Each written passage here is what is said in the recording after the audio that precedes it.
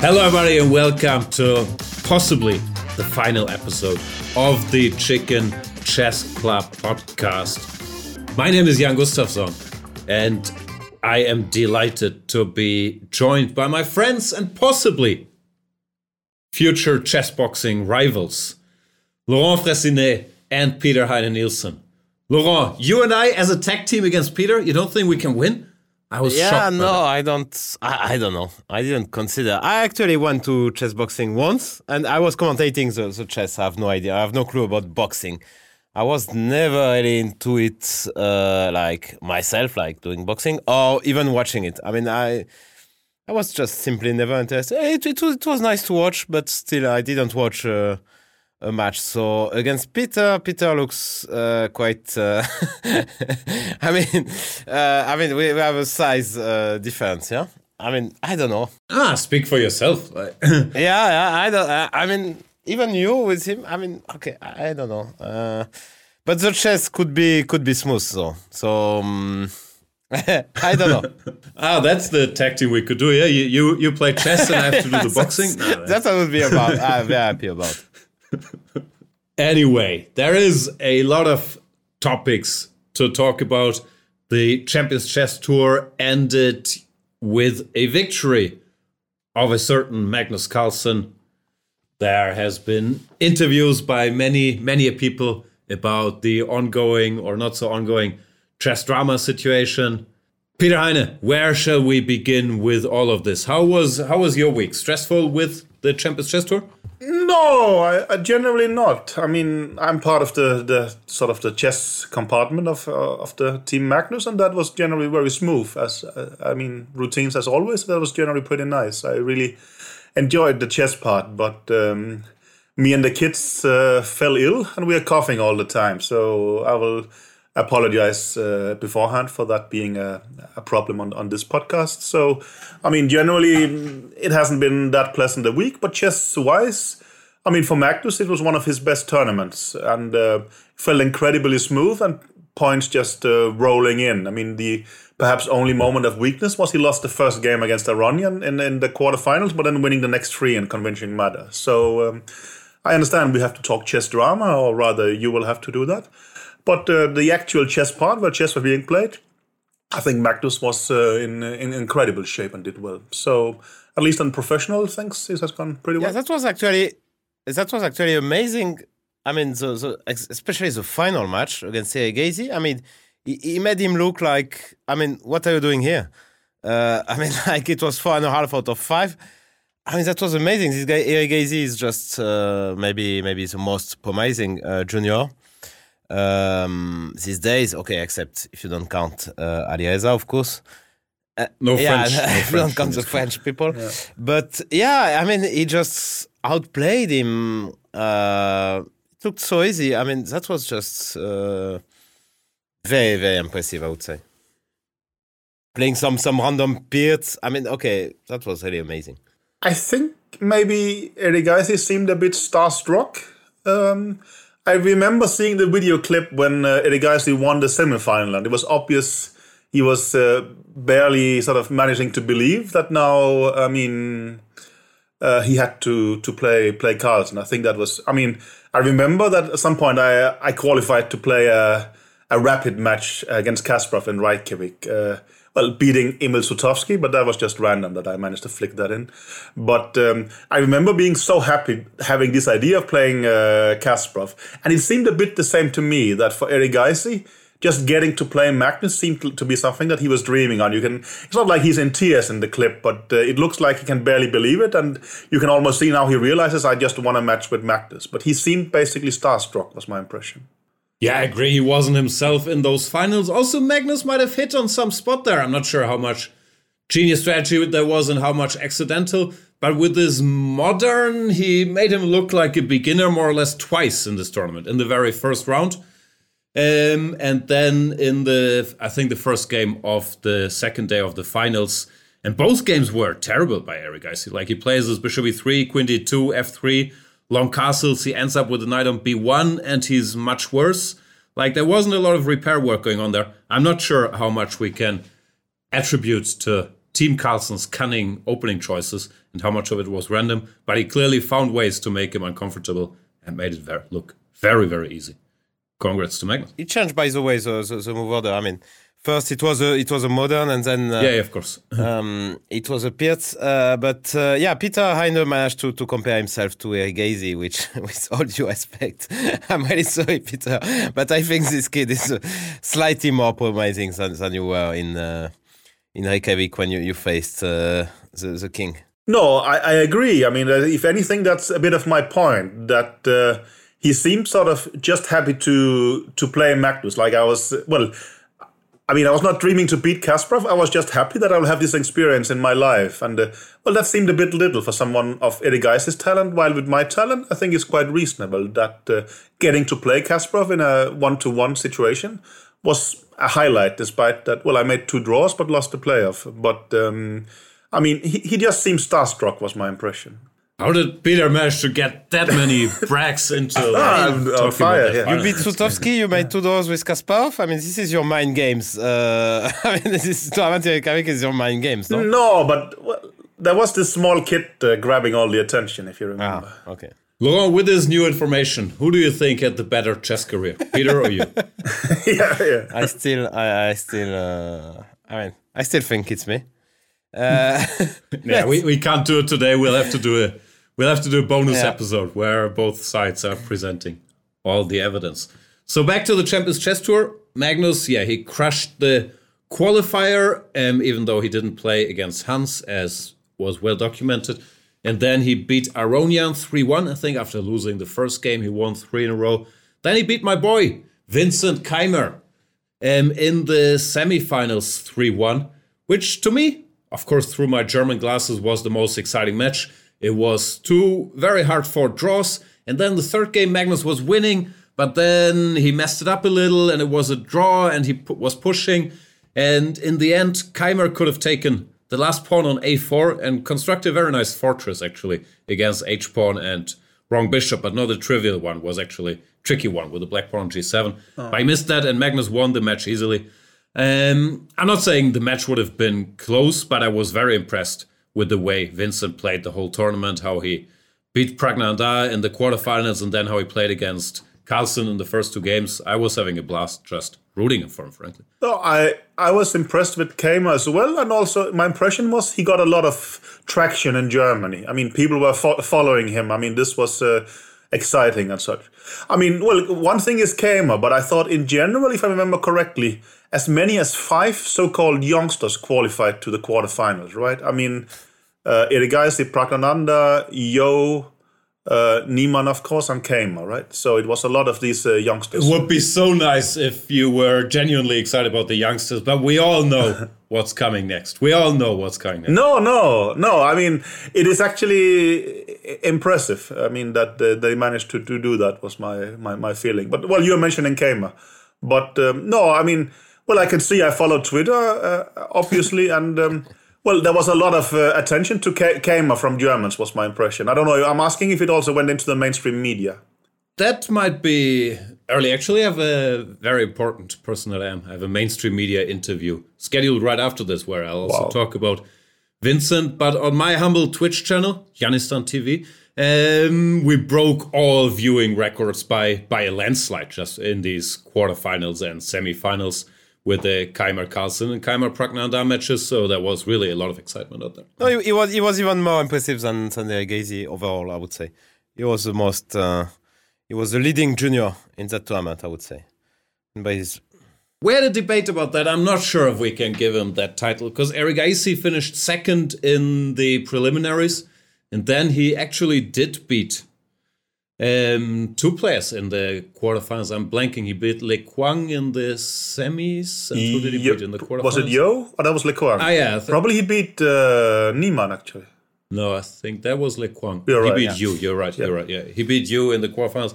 No, it's hard to say. Of course, Magnus made him look bad, but it shouldn't distract us that he finished second, both in the main tournament and in the qualifiers in a field that included Carlsen, all these other youngsters, Anish Giri, Levan Aronian, Ivanchuk, and so on. So he's still impressive. But these finals, he got completely destroyed. Yeah. that's actually a good segue to a segment I would like to do maybe every week, or at least when there's something happening. The junior players' power ratings, I think, makes sense to debate because they're all reasonably close in rating and things are changing, it feels like, all the time.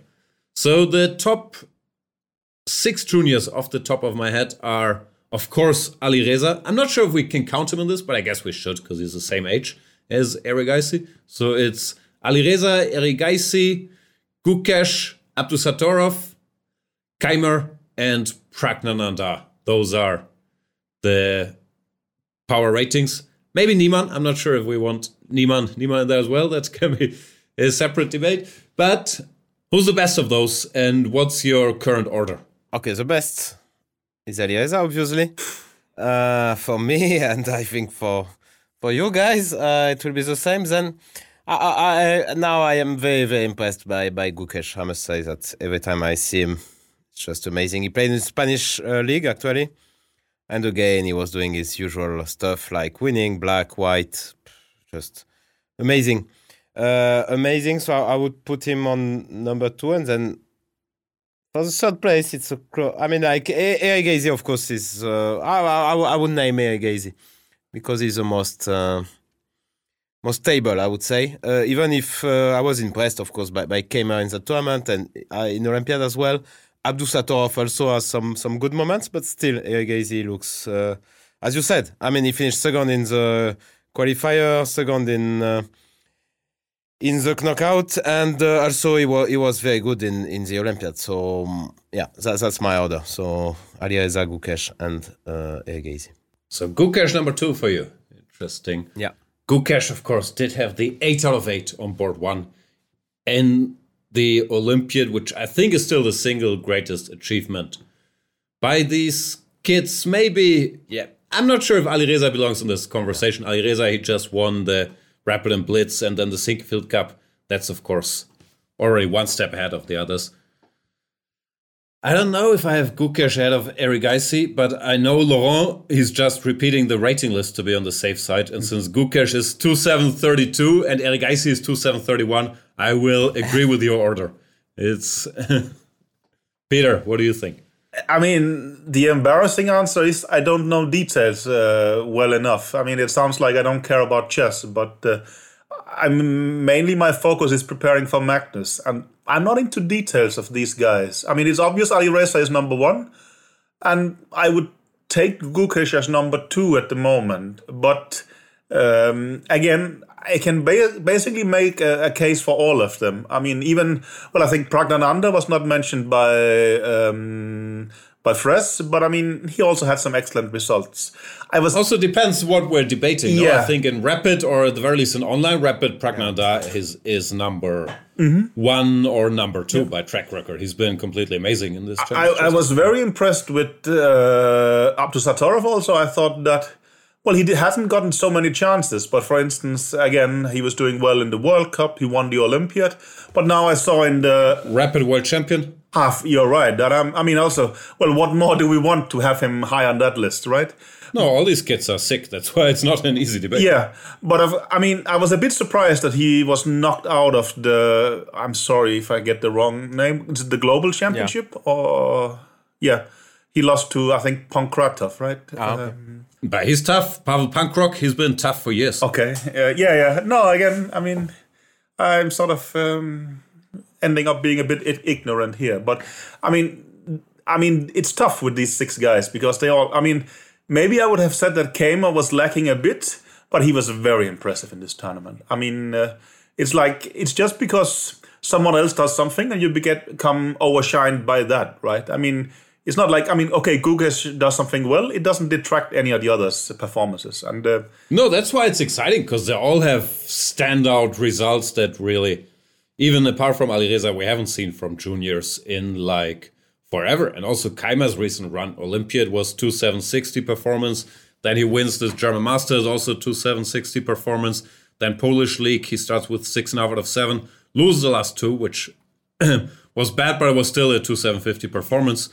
Then he plays this tournament, so he's been very stable on a high level, and he just finished school. You saw his games with Magnus. Okay, Magnus won, but I mean, it's a tough match. I mean, it was good games. They were pushing each other. I mean, and also, well, Kamer was not appearing scared versus Magnus. He was just playing chess, was my impression. And no, it was that was. I mean, it's gonna be interesting. I mean, no doubt about that. So kids are right. Yeah, but again, if you have time to check, I mean, between your it's probably gonna be Gukas Abdusatorov for me, but I'm not fully sure. But you have golf and Twitter, so we forgive you. Golf, Twitter, family. No, golf has been lacking a bit recently. How many hours did you play last week? 15, maybe. 15. That is a step back. But you had the Champions Chess Tour, so you had to prepare Magnus. Yeah. I mean, it normally fits quite well that you do some work in the morning, you play golf, then you finish after. I mean, when you play golf, you also think about chess openings. At least I do. So it's kind of useful, I would say. It's like tweeting. It's all work because you can always think about stuff. Is it part of your job to think? Yeah. It's a good. It's actually a good subject. Not always. But, yeah. There's a famous quote by Magnus, but then it was when he was like 13, that just to stop thinking, tell me the computer line. But yeah. Anyway. Okay. So, junior power rankings to be continued. I think it's a fun topic because I have such great achievements. Let's get to another new segment, which I like to call FressDrama. I think that's a category we badly need. I'm not sure I'm in touch with all the developments, so very quick sum up, because Laurent will get into the specifics. Magnus Carlsen withdraws from the Sinquefield Cup after round 3 after losing to Hans Niemann. Then they both play in this Champions Chess Tour.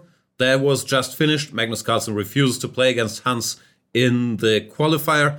Hans has some great games in the qualifier, makes the knockout round. There he loses to Le Quang Lim in the quarterfinals. Many interviews are given in between. I'm not gonna repeat it all here, also I don't know it all. Fabi gave a longer, I'm not sure if it was an interview or on his podcast, mentioning what he thought. Nepomniachtchi had a longer talk, and of course Magnus gave some brief interviews after his games in this Champions Chess Tour. He mentioned Hans's former trainer Max Dlugi. He mentioned cheating he's not a fan of, and he would give a bigger statement one of these days. I'm not sure which of these days it will be. Probably once this episode comes out, his statement will have been out for an hour. That's the usual procedure. Laurent, then there is this video you linked to us yesterday giving analysis of Hans's over-the-board games and some stretches there where he scored a very high, what was it, chess engine correlation, or some chess-based metric. And that topic has been debated more. Where do we begin, Laurent? What's your take on the overall FressDrama situation? Yeah, no, I mean, you did everything. I mean, you summarized very well. Kawana, it was on his podcast Thank you. That he gave his opinion. I thought it was very good, actually. Nepo, I couldn't listen till the end. I mean, just some people you may listen to the end till the end. Some I just can't. I mean, after 5-10 minutes, I'm just. I cannot listen. So people feel about this podcast as well. Like they exactly. This is just this keeps the last segment in general. So it was tell me actually, but okay, I don't know. And then I watched actually Nakamura. It was very fun. I mean, Nakamura he really has a talent for streaming. I mean, especially when he's like. Commenting on the podcast. I mean, so he's listening to the podcast and he's stopping the video and then makes some comments. Okay, it's just very funny actually. What was he listening to Fabi? Yeah? And me. And Fabi's main points were. Yeah, of course he had a Peter video. Yeah, no, I mean what I learned, what was very important for what I didn't know. Maybe Peter knew.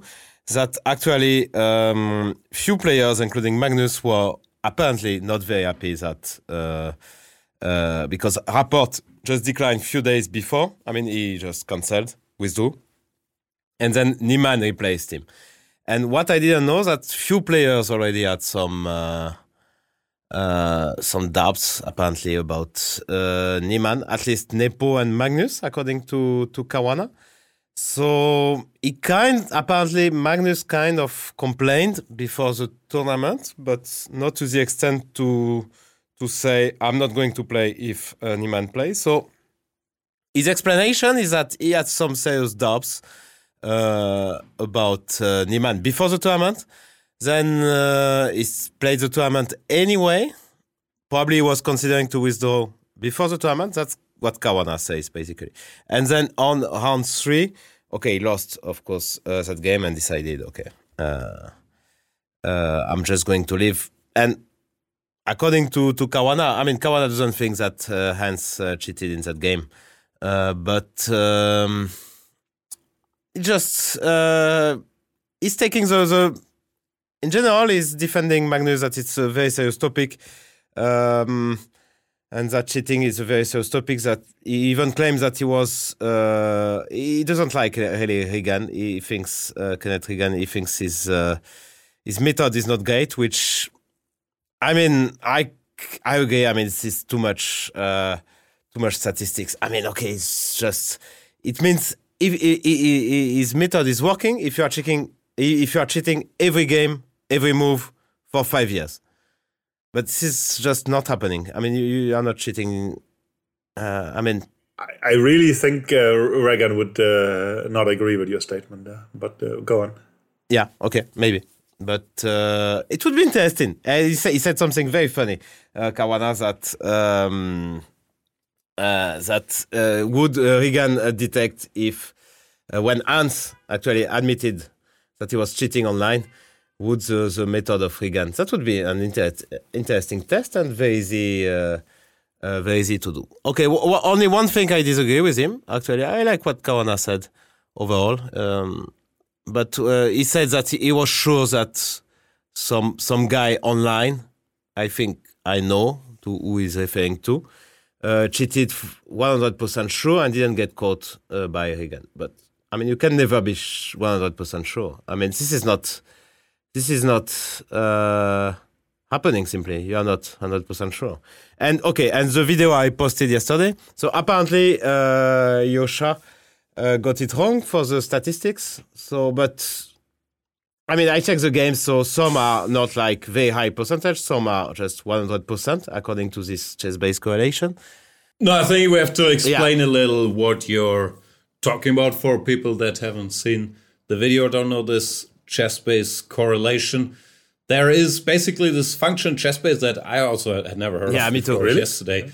This let's check, analyze. No, this let's check, I know, of course. But this analyze, and that it then generates a number of computer engine correlation. And I'm still not sure, I would like to know this actually, what this number means exactly. Does it mean all the engines that have been used in this chess-based live book to check the game and the correlation with any of the moves these engines gave? Does it mean the first line of whatever engine I used to check it? So I'm not quite sure what that number means, but anyway, it gives a score, and according to the video, I haven't had time to verify, like world class, like Magnus, Kasparov, and so on, is like around 70%, and good grandmaster is whatever, around 60 till 50 something till 65, and everything else is outliers. And yeah, for Hans, a lot of it was normal, and then there were a few games where the score of 100 was reached. I read that the previous record, I think it was on the chess-based site, was 98, reached by known cheater Sebastian Feller. But I'm not so sure if that information is correct. I checked a bit myself then because I was curious. I found some 100 games. I was checking some of my best games. I couldn't get there, which I thought was very unfair because I had a lot of pure engine games where I was just following my prep. But then it said, I can't give you a number because you didn't make enough moves of your own. Like in the good old days when I beat Neidich just with prep, I thought there was 100 game, but nothing. And that was very upsetting. So I had a look at it with my chat yesterday, and we were talking about it. It's of course very suspicious, this 100 score.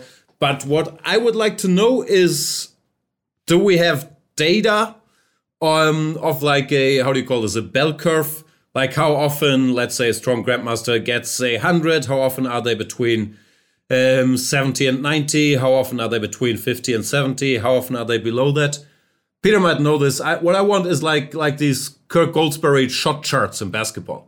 Like I want to see, oh, he has 500s over this time span. He has so and so many between 70 and 90.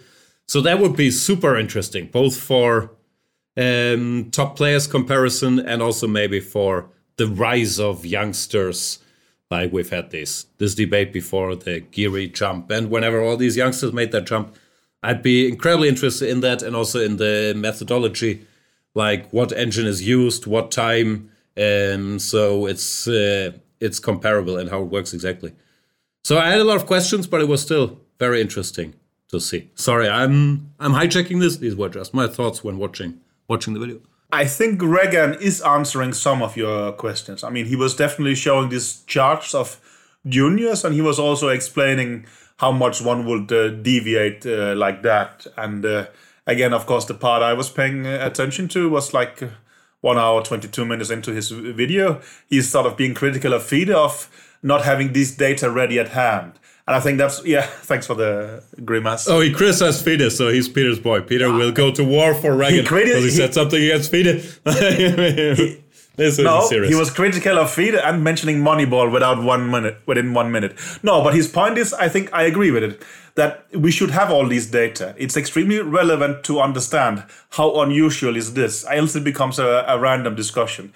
Well, I mean, I knew about this check engine correlation for, I don't know, my hunch is that even ChessBase explained to me 10 years back, but if it's only been there for 3 years, I'm going to look a bit silly, but that's my recollection. I checked Magnus in 2019 when he had this brilliant run of tournaments from January until St. Louis, and I think he got to 71 or 72%. I checked the 2016 candidates, and you can try and guess why, but they were like between 55 something up till 66, and I think Nakamura was the one with the highest percentage in the tournament, Geary was the next, and Kayakin was lower despite winning the tournament. So it's a bit unclear what you can use it for. But the overall percentage I'm not so interested in. I'm interested in the bell curve, like how many 100 scores do these guys have over their career, if there's a big outlier there. Yeah, I understand. Well, but you are taking individual games. I think also the chess-based guys were telling me individual games you can't really do. You need the... No, that's why you need a big sample size. But of course, when you do individual games, you take the individual games and you see, oh, this guy has 15 100 scores in individual games, no one else has more than one, then you have something, but you need a bigger sample size. No. I mean, for instance, with baseball statistics, you can click on all these things and make your own research. I mean, that we lack having that kind of data in chess. That's really obvious. No, it can be done. It's just work. No, you have to do this. Let's check for all the top players from a certain time period with the same criteria. And you have to, well, put it into system and things like that, right? I mean, I agree. I mean, I think that's what Regan is saying. Well, we should have this data at hand. We shouldn't come and ask him 90 minutes before he has to do a university lecture, is his point. And that I agree with. What Regan also said was, I think he said that if people are making, it's like cheating with 3 moves within a game, he would detect it incredibly quickly. If they cheat only 1 move per game, it would take somewhat longer, but he still thinks he would detect it. I'm not saying he can. I'm also skeptical. I'm just trying to refer what he's actually saying. I would like to say about... Those sound like random statements, and like these stats I've seen over a course of a whole tournament, like it's so-and-so % unlikely, doesn't mean much to me, but this, correlation with engine moves and then the eye test, that I find very interesting. I mean, the main problem of the Regan method, I just want to talk. I mean, you will continue after Peter, don't worry. There is no time spent per move. I mean, which is a major factor, maybe the most important actually. Like how much, and this is how you catch cheaters online. But we don't have that for over the board games. No, we don't have that information, do we? I'm not sure you're right that he doesn't have this. We have on Chess24, for instance, when it's live transmission. Things that are transmitted live. No, for online, of course. Yeah, when I was doing something on old World Championship games, I was going to ICC to find the timestamps. Again, the data is probably there. If it's systemized, I don't know. Yes, what I wanted to say also, I think both the Nepomniachtchi interview and the Karada podcast, they were surprising to me. I mean, they were very honest and talking about these things. And they were both talking about suspicions and things like that. I mean, that was, they were quite surprising to me. Yeah. No, I wasn't that surprised. It's maybe surprising what people debate in the open. But we know these guys, and especially with Fabi. Yeah, I first of all agreed with everything he had to say. I also, as I've said many times, don't think there's any evidence or grounds for suspicion for Niemann cheating in the Sinquefield Cup. I also know about the suspicions he mentioned he had in the past, and I thought he had a very balanced view. He also mentioned, of course, no one owns anything, but Hans has shown like an inclination to cheat in the past to get ahead, and of course that's a factor. What I'm curious about, maybe Peter knows the answer, but he probably won't tell us, that something has happened between this FTX Crypto Cup in Miami and the Sinquefield Cup, no? Because at the Crypto Cup, we've seen Magnus and Niemann playing a friendly chess game on the beach, and he was already suspecting him. Magnus doesn't allow that photo op to happen. So something happened there. Peter, what was it? I have no clue what you're talking about, to be honest. So I honestly don't know. I mean, again, no, I mean, for a change, I'm telling the truth. I really don't know. You mentioned a lot of interview. I also gave an interview, and there is one point I would like to make that also mixes in with, I think, all the other things, is that while you can see we talk about reg and method, we talk about a lot of things, but there is a lot of confusion in the environment, and no one really trusts any kind of methods. And it's not like we know cheating is going on, or maybe some things they know it, but there's so much uncertainty, which is a big problem. I mean, let's say in murder cases we have DNA tests, we really believe them. In doping, I think that WADA we have a lot of respect for. Of course, there is problems, but still we have a lot of respect for their methods. We think they can detect things. Here, I think we are sure. Tour de France, they nipped it in the bud instantly. I get your point, but still, it is a different entity. It's also all sports combined. WADA is huge. They have a lot of money invested. I mean, here... So your point is there should be an independent commission in FIDE that is not ruled by the cruel politicians to look into these things? No, please, we'll come to it after FIDE. That is a separate point later. Don't hijack my things. Sorry. Yeah, I'm just... saying that there is a lot of confusion here. Even, some is referring to Rekan as an expert, others are sort of being critical of him, right? Then we have chess.com, but they are being secretive about it. It's, who is the leading expert? You cannot really say, is my impression. Yeah, no, but okay, it's my, you are only talking about statistics, but did you look at the games with your eyes? We are supposed to be expert. I think we are. And I check the games. It's this 100%, whatever. I don't know the depths. I don't know. I even turn on an engine, and it was not always actually the first line, but maximum it was the second line of the computer. So I don't know. Maybe it was before, so I don't know. You never know which engine is using if it's cheating. But in such sharp position, you get to 100.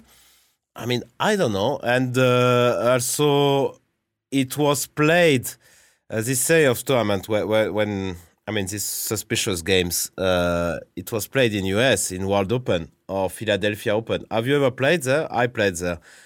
If I would, if I would decide to cheat, I would probably pick that tournament because it's just, it's a big hole and everyone is walking around. It's just so easy.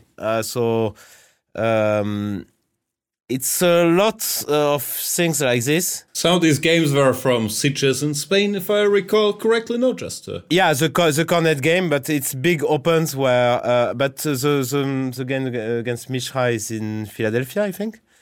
And there is some... when you have this 70%, There is one of World Open, one Philadelphia. It's in general tournaments in US.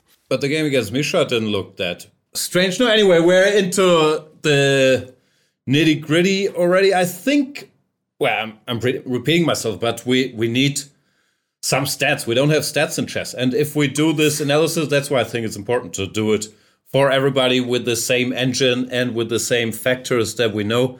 Then if I have these charts, then you can draw some conclusions. Like, I agree with Laurent on the eye test and so on, but I don't trust the eye test. And especially Laurent's eye test, having sat next to Feller for 2 weeks. Come on, like, what's there to trust? Yeah, no, I wouldn't notice if someone, but if you tell me, then I can check. I mean, when they told me about Feller, actually I checked the games and okay, I saw immediately. Really? I knew that he was under suspicion. I looked the games. They were not that suspicious to me. That's the difference between you and me. In the eye test, I'm sorry, I understood it like the next hour. I checked his games. Okay, that was just 100% clear because till move 30 he was playing perfectly, and then at times he was in time trouble, and then he was playing lousy moves. That's how he lost the few games he lost actually, or how he made those. That he was blundering between move 30 and move 40 because it was time trouble. So come on, Arno, stop smoking. I need you to stand somewhere. So it was kind of obvious to me when they told me about that. Okay, they also told me that that's some text message. From the phone, so that kind of helped as well. But but also, just to recap, Feller was only caught because someone leaked from inside. He was not caught by any kind of statistics or on-site cheating extraction. No, he was just caught because Marzolo was sending messages, was using some mobile. Which has generally been the story, no? In that case, and also Rouses was caught because someone took a picture of him on the toilet. We were all like, whatever number you want to put, 90-something% sure Rouses was cheating for years, but there's not that much you can do, no? Or not that much that is done. Yeah, no, it's very hard. If you don't have strong evidence, you have to catch the people when they are cheating, but this is just close to impossible. This is never happening, basically. No, we need a graphic display, like this Kurt Goldsberry shot chart. Like, show me that. If I have... But you will always have some doubts. There will always be doubts, but once you visualize it, this guy has whatever... 100 games over a period of 2 years, and no one else in the history has more than 2. That's something, or more than 1. Yeah, but time is changing. You have new computers. You improve faster. Ken Regan is mentioning that, but he's saying, well, he can't do it, and also, it's a serious amount of work to do. It's expensive, so someone has to. I really don't think it is. It's like setting up your overnight analysis. It's like, let's check, go through these games with these parameters, spit it out tomorrow morning. I think it's 5 minutes per night once someone knows what they're doing there. Or do I misunderstand that? I think I'm right, actually. Yeah, I don't know. Maybe. I don't know. No, I genuinely agree. It would be nice to have it like, we have in other sports where, I care about baseball. You can see all kind of things. Even in soccer, I can see the expected goals, stats, whatever. It's very easy to access for a fan. But I don't know if there is sort of commercial value enough in chess to do it. Well, I'm gonna suggest that FIDE does it, but you're gonna shout at me. Yeah, so no, please. Not, right. Yeah. No, I'm saying this. Anybody who's interested in the topic could probably do it. To visualize it nicely, that's a challenge for me. But to run all the games through this analysis, where we'll have parameters, spend 10 seconds per move, I think it can be set up overnight. Maybe I'll actually try to do it myself. If anybody can help me. Yeah. I'd be very curious, because in general it's pathetic. Like, I'm a basketball fan. I know stats about everything players did in every year, and I can look it up in 1 second. In chess, we don't have anything, and we're supposed to be the brainy guys with a game that's played over the board that's stats heavy. It's so pathetic. Are you sure you're getting the math right? Because you're talking about 10 seconds per move, right? But it's a 50... it's gonna take some time to go through the week in chess like that. No, that's what I mean. The parameters have to be right, but I'm saying if you put on one player per night, and usually I think it skips the theory part, and you put on 10 seconds per move for 1 year, you can get a lot done. And that's already a sample size. Of course, it's not perfect, but I'm saying if one organizes a bit, one can get some results. I will repeat. I mean, can Reckon says that FIDE should make sure that the data is on hand. I agree. I mean, we should have such things, both for fans, both for sort of from federation point of view, to check things. It will be great. And I'm not capable of doing it. I hope someone is. FIDE, hire me. I can probably push that button. Yeah, no, FIDE. Also, it would be of great annoyance to Peter if I was in the Fair Play Commission. I will make you happy. I will. There will be my chicken of the week, actually, FIDE. No gear this week. Also, Laurent, you have connections. You have connections to all these French detectives that have emerged, like Lupin, Hercule Poirot, Gambit Man 14. Maybe Gambit Man 14 we can put on the case. No, like I actually live in the same city as the sort of chairwoman of the Fair Play Commission. So okay. No, I'm sure you're on great terms. Oh, I thought. Thanks. Yeah. Shout out to Dana, big fan. Keep up the good work. It's really not her, but okay. Okay. I thought you meant Dana. No. Anyway, so ongoing FressDrama. Any closing thoughts? What do we currently think? Yeah, no. What I mean, like Fabi, I also disagree. And Nepos, they seem to think it's a huge issue, this cheating, which I tend to agree with Aronian, who said, like, we should spend some time on it. I mean, like, some expert. I agree. I mean, like, to have some stats would be nice. To have some chess expert as well in some helping would be great as well. To have the help of chess.com, that would be as well very, very nice. But I'm not sure this is happening. So, but I think we should deal with it. Of course, online, there is a lot of cheating. That's for sure. But do you think if they got a chess expert to help, would it make sense to make a package deal that chess expert will also be on appeals committees for big tournaments? Like only if it's in Thailand. Yeah, for the Thailand tournaments. Yeah, that's fair. That's fair. Like, yeah. So I lost what I wanted to say, but I don't think it's such. I mean, like, I don't think many people are cheating. I mean, like, especially in top tournaments, I really don't see anyone. No, we had that debate like in our little chat group, and I think we know of the rumors that were around over the last couple of years. Maybe it changed a little with the online tournaments getting bigger, but over the board top tournaments, there have been very, very few cases of even suspicions over the years. And Fabi talked about one that he had, and he even mentioned that maybe his you have your episodes and rational or not sometimes. But I don't think it's been a big topic at all in over-the-board top chess. Of course, it's always been a big topic in online chess, and one shouldn't cheat because we can see from this drama what consequences it can have. And then there have been the cases like Rouses and this Georgian guy, and probably actually many cases we don't know about in open tournaments.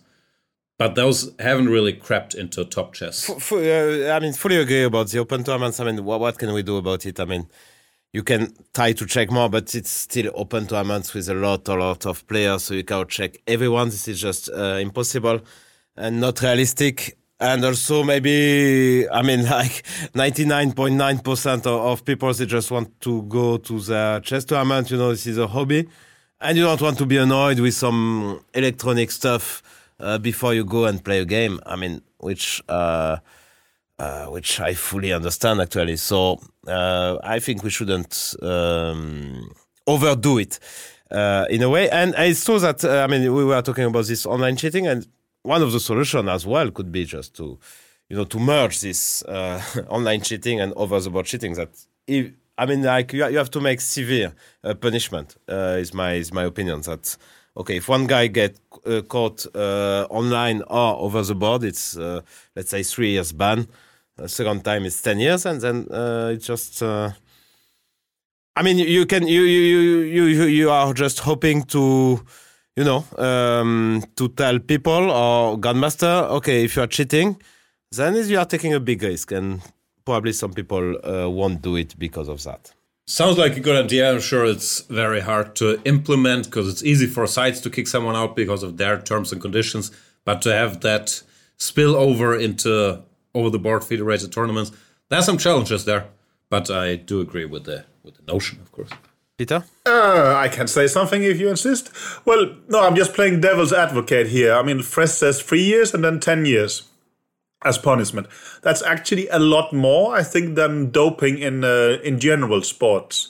And the other thing is the general point of view. We actually see cheating with engines as something much more severe than being doped, right? Of course, in other sports where you're a 100-meter runner or Tour de France driver, you still have to be an amazing athlete, and you might be or might not be competing with other amazing athletes that might or might not also be getting help. Of course, it's still very, very wrong, but it's not the same like in chess where you need zero skill and you can just completely crush everybody with that help. It's not the same. Yeah, I said also it's not really my point of view. I just wanted to have this angle covered.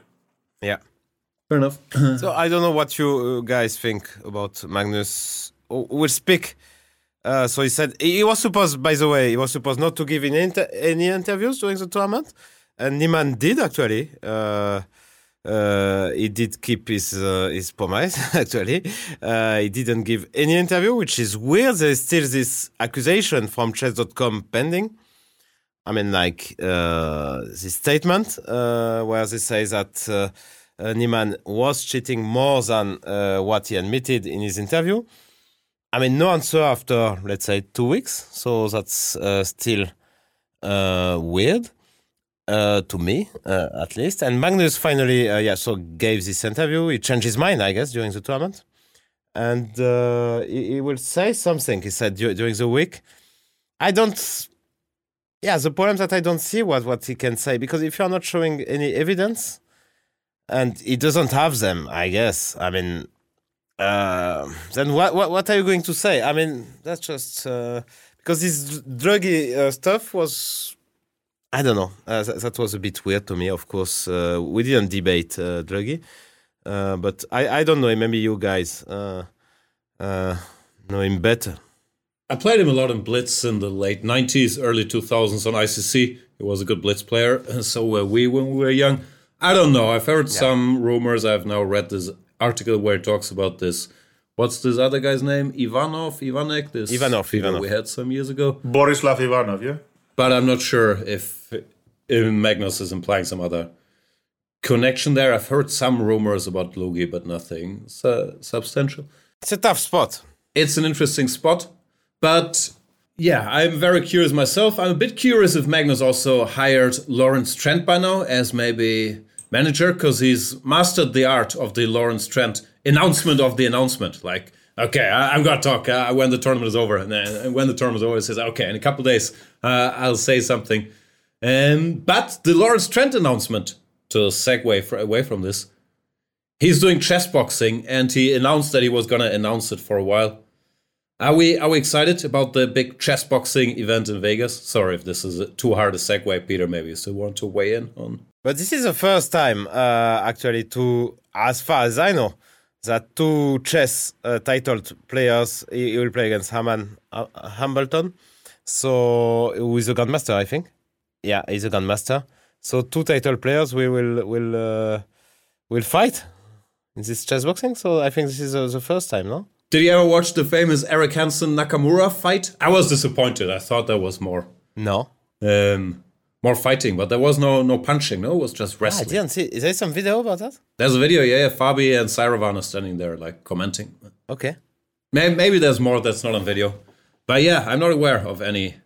What are famous chess grandmaster fight stories? Danny Gormali and Levon, no? Yeah. Okay. Yeah, that was like in some Bermuda party in Torino, I would say. Turin, yeah. When was that? 2004, 6? 6, yeah. Other than that, I don't know. Not that much grandmaster fighting, no? As my Parasvili and the security guard. And Spanish police, yeah. Yeah, but it was only one way fight. So it was not a real fight. But no, I don't think people... I mean, of course, Quatley punched some other guy in the French Championship in 80... I knew it by heart. 87, I would say. He just... the guy was making noise and he said, if you continue, I will punch you. And the guy say, okay, please. Oh. The record of dirt you guys have on your enemies is amazing. Like in 1987, okay, I know, you hit because somebody. That's, off the top of your head. Wow. It's a good card to play when the guy is saying that you are misbehaving in the at some tournaments. And okay, I didn't punch anyone at least. Me neither. Not yet. I'm not perfect, but I didn't punch anyone. I would disagree with the you not being perfect part. And actually, the funny part is that he punched the guy and they continue the game. I mean, like, okay. What are you gonna do? You punched me, I resign? No, but the guy should be forfeited, no? I mean, if you punch some guy, I mean, you should lose the game, no? But they continue the game, I think it was a draw. So, yeah. Yeah, okay. Peter, go ahead. No, in general, do you guys like the concept of chess boxing? I mean, for me, I like chess openings, and I mean, chess boxing, you know, is a bit weird. It's been a big thing, this celebrity boxing thing. It's been a thing on German and I guess other TVs. And this year we had like an event with big Twitch streamers boxing against each other in a big stadium in Germany. And I think this event where Trent is part of is also a bunch of Twitch and YouTube people that are just adding chess to the little boxing event. No, like, so it's become a thing. I'm not sure. I think it's a great workout to train for it. I would still struggle to punch people in the face, but maybe you get over that over the course of training. Like Peter could probably have people wear some masks and then he'd be. But sorry, Laurent, you wanted to weigh in as well. I went there once and it was great fun. I had a great evening. So yeah. So I mean, what can I say? I'm not a big fan, but I mean, to go there, I would definitely, if I have the chance to go there again, and I will get the chance, I know, I will go there again because it's just some fun. I mean, it's like going to a concert. I mean, it's kind of nice. I mean, you have some show, some chess, okay, some boxing, great atmosphere. I mean, I liked it. I would also think that FIDE will need a chess expert to make sure the chess part of it is handled fairly on site. Mm-hmm. And maybe Laurent would be willing to go there and monitor the chess action. Yeah, why not? So who are we rooting for? Hamilton or Trent? Trent is, I mean, I know. But what is the concept they play? I mean, what are the rules? Can you explain it to me in detail? They play like 10 moves of chess with a clock, then they box for a round, then back to chess. No, that's more or less concept. How do you win? I think it's checkmate or knockout? That's how it works? Yeah, it's not the number of moves, it's time. So you play like 3 minutes boxing, you play 5 minutes chess or something, depends on the time control. And then you play and it's the first to be knockout or checkmated on the board. So... yeah, that's one of the two. So you will just try to, I mean, let's say I dominate you in chess, just to take a hypothetical. Exactly, that was the point. That when I was commentating, actually, I saw some coach who was saying, I say this guy is busted. He better knock out the guy at the boxing on the next round, otherwise he's going to get checkmated. And I saw the coach, the boxing coach, who had no clue about chess and said to his guy, okay, go. I mean, like, because I was very close to the ring, because they play in the middle of the ring. And so I was listening to what the coach, I was hearing what the coach would say to the guy. And at some point, it was really funny that, we said I was commentating with Musa. And we say, okay, the guy is going to lose on the next round of chess, so you better knock out the guy. And the guy went very aggressive on boxing, actually. But in boxing, can't you just try and run away from the guy, or how does it work? I mean, you can try, but... you might not succeed. Yeah, exactly. Yeah. So basically, it becomes a match between someone trying not to get mated in chess, and then if he succeeds in that, he gets 3 minutes to whack the other one who's trying to run away in the ring. Yeah. It sounds... but if it's equally matched, it becomes more complicated like that. I mean, the Trent thing, you think that they are both equally good at both things? Or how does it work? I mean, I have no clue about boxing. I mean, I'm not... But also, boxing, it is dangerous. Are they allowed to box fully? Or how does it work? But there's some referee who will stop the match if something goes wrong. Yeah, but one hit is enough. I assume that well, real professional boxers has some training in taking hits. I don't know how it works with. They have some. I mean, like I saw some picture of Trent training on Instagram. So I guess he's training. I guess the chess. I mean, Hamilton is a bit better, but not much, I guess. And the boxing, I have absolutely no clue. But I guess they are training. I mean, I hope they are training. Mm-hmm. Trenty's been training for years. I'm not sure about Aman, but I know the chess bros, they have a history of friendly wrestling. So they're all experienced. But also, how is it legally? Can two people just agree that we box, we hit each other senseless, and there is no consequences? Or I like Peter always asking for legal consequences. No, Peter, it's a very free world. You can do a lot of stuff. You can go to your boxing club today. I mean, in your beautiful city of wherever you are, Vilnius. I'm in Cholet. I'm much closer connected to boxing than you think. My sort of my wife's father, I think I don't know if he's former Lithuanian champion in a one weight class, but also apart from being a chess trainer, he's also a boxing trainer. And well, I think if there was a female chess boxing thing, my wife might actually be a good bet there. But it's not really the career. Yeah, it's not the career I would sort of necessarily try to push her. Yeah, so I guess you go to the club. There is a health check, and then you can go ahead. I mean, you can do sport in general, and boxing is a legal sport, so it's kind of yeah. Okay. I thought maybe you have to reach a certain level first, but no, you think it's just okay. All right, so who did we root for? We're team Hamilton. No, I don't know him, but I do know Lawrence. Your team, yeah, okay. I mean, Lawrence is a nice guy. I like him, so I will be voting for him because I don't know. I don't know at all. I mean, he looks like a nice guy, but I don't know him, so I will vote for Trent. I'm hoping for Trent as well. I mean, he's sort of at times an anti-hero, but at some point, he should really succeed big on the big stage, and this could be it, I think. You think his character arc should be turning towards that big breakthrough, knocking somebody out in Las Vegas? It'll be like Rocky something, but yeah. I think Rocky's been the good guy all along. Okay. Maybe not. Some gray area there, but yeah. I do think a bit of Rocky when I see Trent. Let's move on to another Rocky topic. We were called Best Chess Podcast by an article on the internet, so it has to be true. I was very surprised. But yeah, thank you. There was a podcast ranking on, I think, Chess Essentials, writing a lot of stuff about the podcast world, and then coming to the very strange conclusion that the Chicken Chess Club is his favorite. Do you guys think, honest opinion, that we're a good podcast?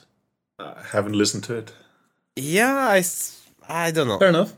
I'm not sure. Actually, I think the last segment is it's kind of weak. So yeah. And no, I don't know. I mean, like, it's very hard to judge. Yeah, to be full of yourself. I mean, it's not how we're more like self-hating, no. So we're more these kind of guys. No, I'm very full of myself. I think you guys are just dragging me down. So I was very surprised. No, I mean it's fun to try it and to do it. And for me, it's just a social thing. To be honest, I mean, we used to work together as coaches of Magnus. Now he's not gonna play matches anymore. We don't really get to hang out, so we have to do it in the virtual world. And why not record it? Also, that was a criticism, which I agree with more. But first of all, yeah, thanks a lot, Chess Essentials, and also our boy, who to me is a much better podcast than us, Ben Johnson from the Perpetual Chess Podcast, who's been a long-term podcaster. He also mentioned that we're his favorite. That I was very surprised by, because he really should know better. But yeah, if you want to listen to a serious chess podcast where people prepare and ask honest questions and don't hide their opinion behind, oh, I can't speak about this openly and so on, then check out the Perpetual Chess Podcast. It's great, and thanks a lot, Ben, for the shout-out. It made us very happy. But this article I was talking about has one review, and I'm a bit more on board with that guy. It's by David. He's saying, I'm a bit surprised at how terrible the Chicken Chess Club podcast is. Too bad, because I usually enjoy Jan Gustafsson's insights in other formats. I'm with you, David. I'm with you. But here the three hosts have zero chemistry and don't even seem to like each other. Strange, since they worked extensively together in a close quarters for Magnus. No, that's the exact reason. But that's the exact reason, no? Yeah. Like, familiarity breeds contempt. I mean, that I didn't understand. I mean, we were cool before we had to spend time in rooms together. Okay. They are constantly either interrupting each other, No, I'm true, not. or leaving empty air, also true. They don't stay on topic, true, and seem not to have read their own episode outlines. That's usually true. And now the best part. The best part is coming. Especially Peter Heide Nielsen, who often seems to not be listening at all. That's fair. But he gets to talk uninterrupted for the last half hour, so that compensates. Nielsen in particular is tiresome and repetitive, especially his tirades against FIDE, where I usually agree with him, by the way. That's Thank very you. bad. Wow, that took a turn. Bad production values too. Background noise, lousy mics, no volume equalization. That we have to say, for the record, the mics are okay. We're just idiots either configuring them or using them properly. The mics themselves, they're okay. Just a hot mess all around. David, I wholeheartedly agree with your view of the podcast. That was a funny message. Shout out. Yeah, but I mean, so Peter said that he does it for social stuff. While I mean, it's clear that Jan and myself were just hoping to. We're here for the money. We haven't managed yet to cash in, but that is the plan. Make no mistake. I mean, there is no money so far, but we hope to just make a ton of money. If it's not direct, then maybe that appeals committee job will fall into our laps. I would this. like to point out that I'm trying to be repetitively not annoying on purpose. I mean, this is a political strategy. You have to keep mentioning your points to ensure people know them and listen to them. And well, you see, I didn't know if it's a strategy, but it's certainly working. yeah, thank you. Yeah. But anyway, if anyone, I think actually we should encourage people to leave reviews online. It's good to get new listeners, or maybe to get rid of them, like this one. But I think it should be encouraged. Yeah, that's something podcasts say. No, we should get better about these things. Please leave a review, and if you enjoy the podcast, give us 5 stars on Apple. It really helps our visibility. Thank you so much. Rate, reply, reward. What was it? RRR, great movie. You lost me. Yeah. Do stuff that helps us. Sorry, I undermined your genuine I forgot. apply for support. There were other podcasts mentioned in the article. One guy, he wasn't very happy. He said it was very hurtful. I saw a tweet. Sometimes if people bother to understand the person behind the project, their hopes and dreams, their lifetime of struggle, and their desire to do good, I think they were critical of him trying to monetize it, right? they might get a bit more kind and not assume the worst conclusions. Laurent, this sounds a lot like you, no? Hopes and dreams, lifetimes of struggle, and the desire to do good. No, I have no desire to do good, but I have hopes and dreams for sure. So, I can understand that guy, yeah. Their lifetime of struggle. Wow, that's... And combined with the desire to do good. Like, if you're struggling and want to do bad stuff, then I guess it's... I'm not sure if that's better, actually. But he will come after us, no? We are just smoking in now. No, I just saw the comments when I was reading that article, and then I saw on Twitter that, not everybody was as pleased as us with the shout out there. No, I think you guys are the same than me, that we are used to play on... We are not like super, high profile or something, but people are commenting on us Speak for yourself. People are commenting on our games, on our level, on our personality for many years, and I must say that I mean, it's better to hear people being happy about your work and saying, telling that you are great and so on. But I mean, I don't massively care. To be honest, I learned how to be in a bubble, and I know there will be some critics, there will be some people, some haters, because I'm a hater myself. So I understand why people are doing that. So you have to live with it. When you take the risk to do a podcast or whatever, or to do live commentaries or something, there will be some critics, there will be hopefully some people liking it, watching it. No, I've always heard when someone writes something mean Really? on YouTube, and I don't mean this as a joke. I think it stings a little No, exactly. every time, and you never really get used to it.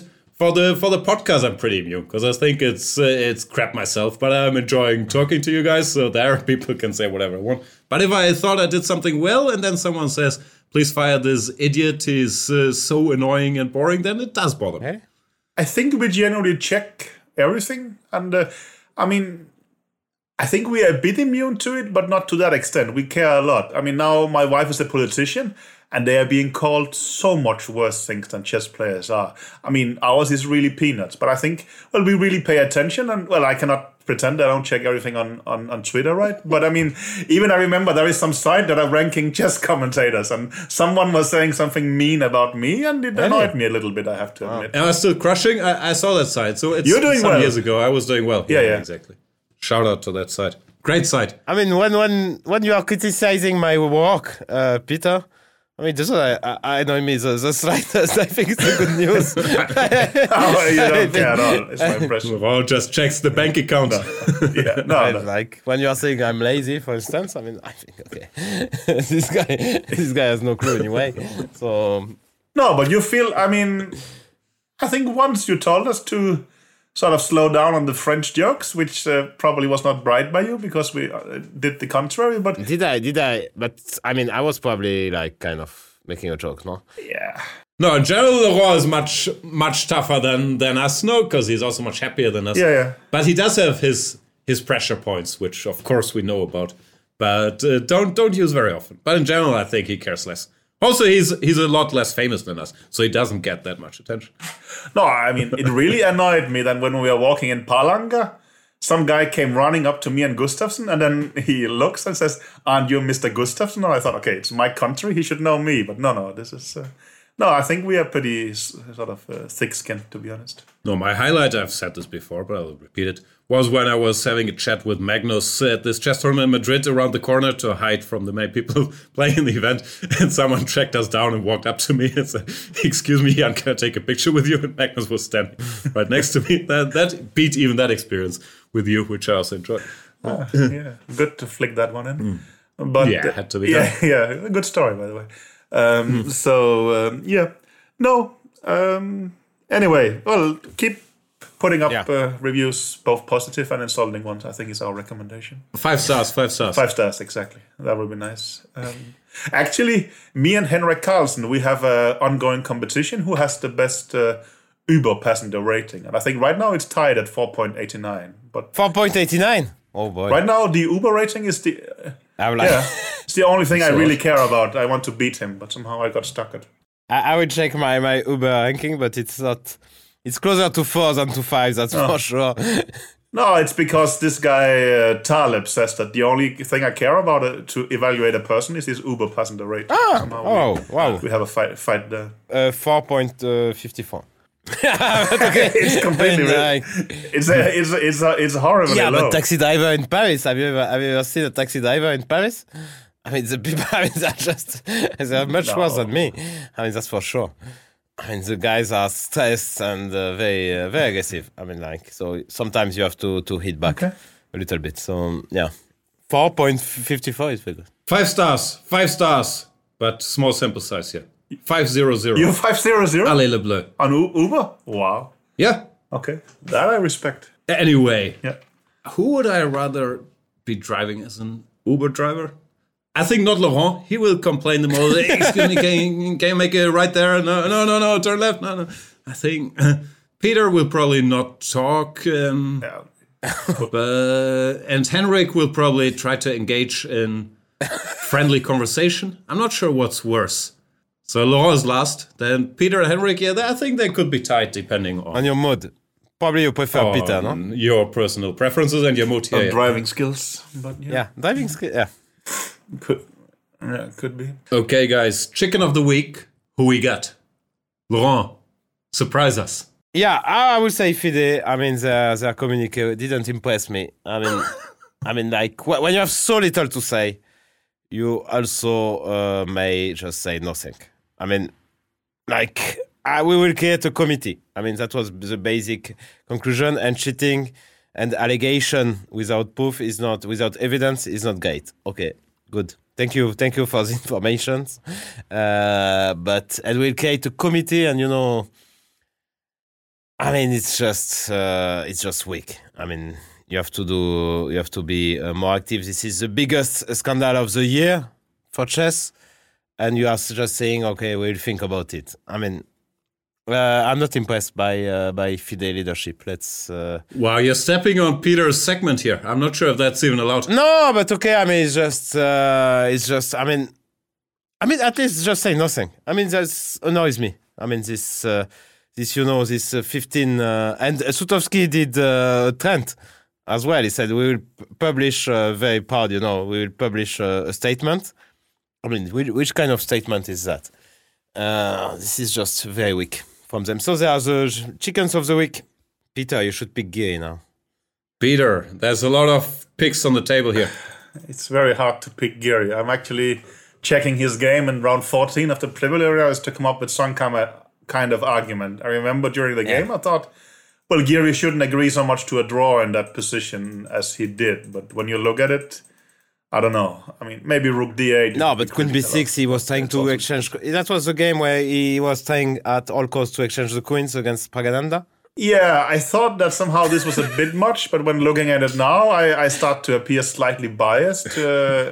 Also, this is like from 2 weeks ago, right? I mean, it's not even from this week's segment. It is legally, but in this podcast period. Not only he played poorly that game, but he played really like a chicken. Yeah, that's true. When it got a bit out of hand, he just... Oh, and also the argument is weakened by that he won the next game with black against Erigaisi. So, I mean, he basically qualified if it wasn't because Ivanchuk completely self-imploded in an unlosable position against... You, by the way, jinxed Ivanchuk on the last episode. We were praising how great he was doing, and you were saying, yeah, he could self-destruct at any moment, and then he self-destructed. Wasn't I right? Yeah. Or is that... Yeah, exactly. You call it jinxing. Okay. Do you believe in such? Or you do? Yeah. Jinxing? No, not really. But it happens often enough, and then you can complain about it. Yeah. It's also, I don't believe it, but I still respect it in a way. It's exactly. It's very inconsequential. It's like incredibly weak nominating Geary, but I also care about traditions. That is very weak. Yeah. I need a verdict here. I'm not sure if it's eligible. I was gonna nominate Erigaisi, but I didn't do anything cowardish. He just froze in facing an overwhelming enemy. Is that chicken behavior? Or is that something else? You mean a dragon and it eats you? You want to call that chicken? No, he's standing in front of a dragon, and you can be Vincent Keimer and try to fight that dragon and punch it on the nose twice. Or you can freeze and be eaten. And he was eaten. Is that... I'm not sure if that counts as a chicken. That's actually bad news for him. I mean, it counts as a chicken, so it shows some negative side. I mean, clearly, Alireza, you could see. I mean, Alireza, he did very poorly against Magnus, for instance, but he was not afraid of him. If you remember, also even in the training camp, we had some training camp long time ago. He was 13, Alireza, so he came and he played some blitz games with Magnus. I mean, he didn't show any sign of facing a dragon. He was just playing his games and going for it and trying to win and trying to play some normal games. So in general, he showed that he was not afraid. So yeah, that's I would say it's a bit worrying actually. Okay, it's only one match, but I wasn't sure if it's chickenness or okay, he's young and the first time and so on, and he might win from the experience. But I didn't have a better candidate either, so I'll go with that because I was a bit curious. What do you guys Peter, think? You didn't say anything. Sorry. Peter, you didn't say. You are just laughing and... I somehow reluctantly took Geary, but it's a joke. No, but about Erigaisi. I mean, well, you have taken feed about Erigaisi. Well, I think it's more like a deer in headlights that you get stunned and nervous rather that you... I'm not sure that it means that he was... he was afraid. I mean, it's not like he tried to exchange everything. And against the Pirk, I have seen people successfully swap it down, for instance. He was not trying to do that. He played his system and got completely outplayed. I think that's, well... No, he didn't play chicken chess, but he froze in the moment, and I wasn't sure, as I said, if it's chicken. Yeah, he froze. I don't know. I'm actually not... how real-life chickens act in such situations, I honestly don't really know. We need some more research on the stats. By the way, one thing... Okay, I guess we know Usually it's your job to praise Magnus on this thing, but it's a special character trait that with the drama going on around him, I'm not sure how much he follows it, how much he knows about it, but with the whole world telling, okay, you must speak and whatever, like, there's been a lot of criticism for him, and he plays an amazing tournament, and he even mentioned this Zagreb 2019, where I think he also had a bit of a shitstorm with the, what was it, the Unibet or this Kindred, this Norwegian gambling debate? Kindred and Norway.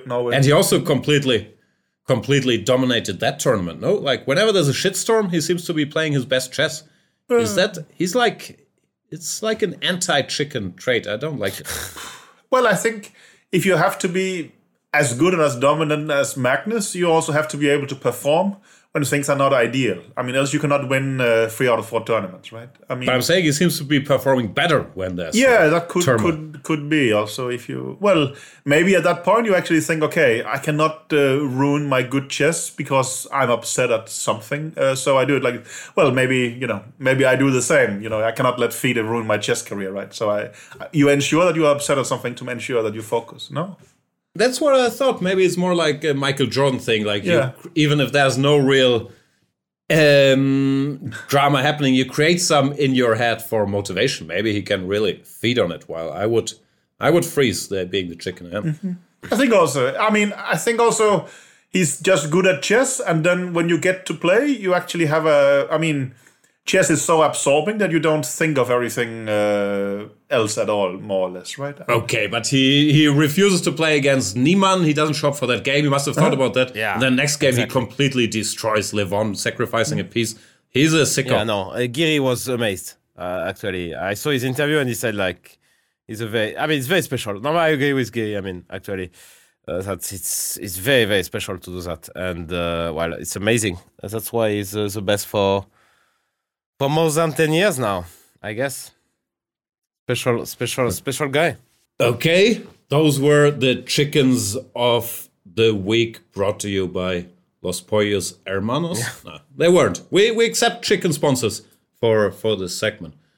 Peter, we're 1 hour 20 minutes in, but can you give us a brief rundown of what's wrong with FIDE this week? I think actually, we have kind of included it, right? That Ken Regan was critical of FIDE not ensuring the sufficient data on cheating, and was ensuring sufficient expertise on it, that they're just relying on him, not themselves.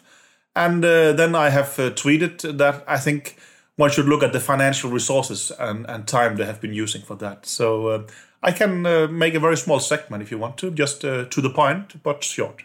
Are you expecting us to ask you to do it? No, I just did it, I thought. You would rather? Okay. Yeah. Excellent. Yeah. Thank you so much. Then I believe this is it for today. We'll keep following FressDrama. We'll see if we get any more stats. See how this develops. Exciting times. And of course, we expect Laurent and his anonymous gang of detectives with Gambitman 14 to keep informing us. Thank you so much for listening. Thank you. Bye. See you next week. Bye-bye.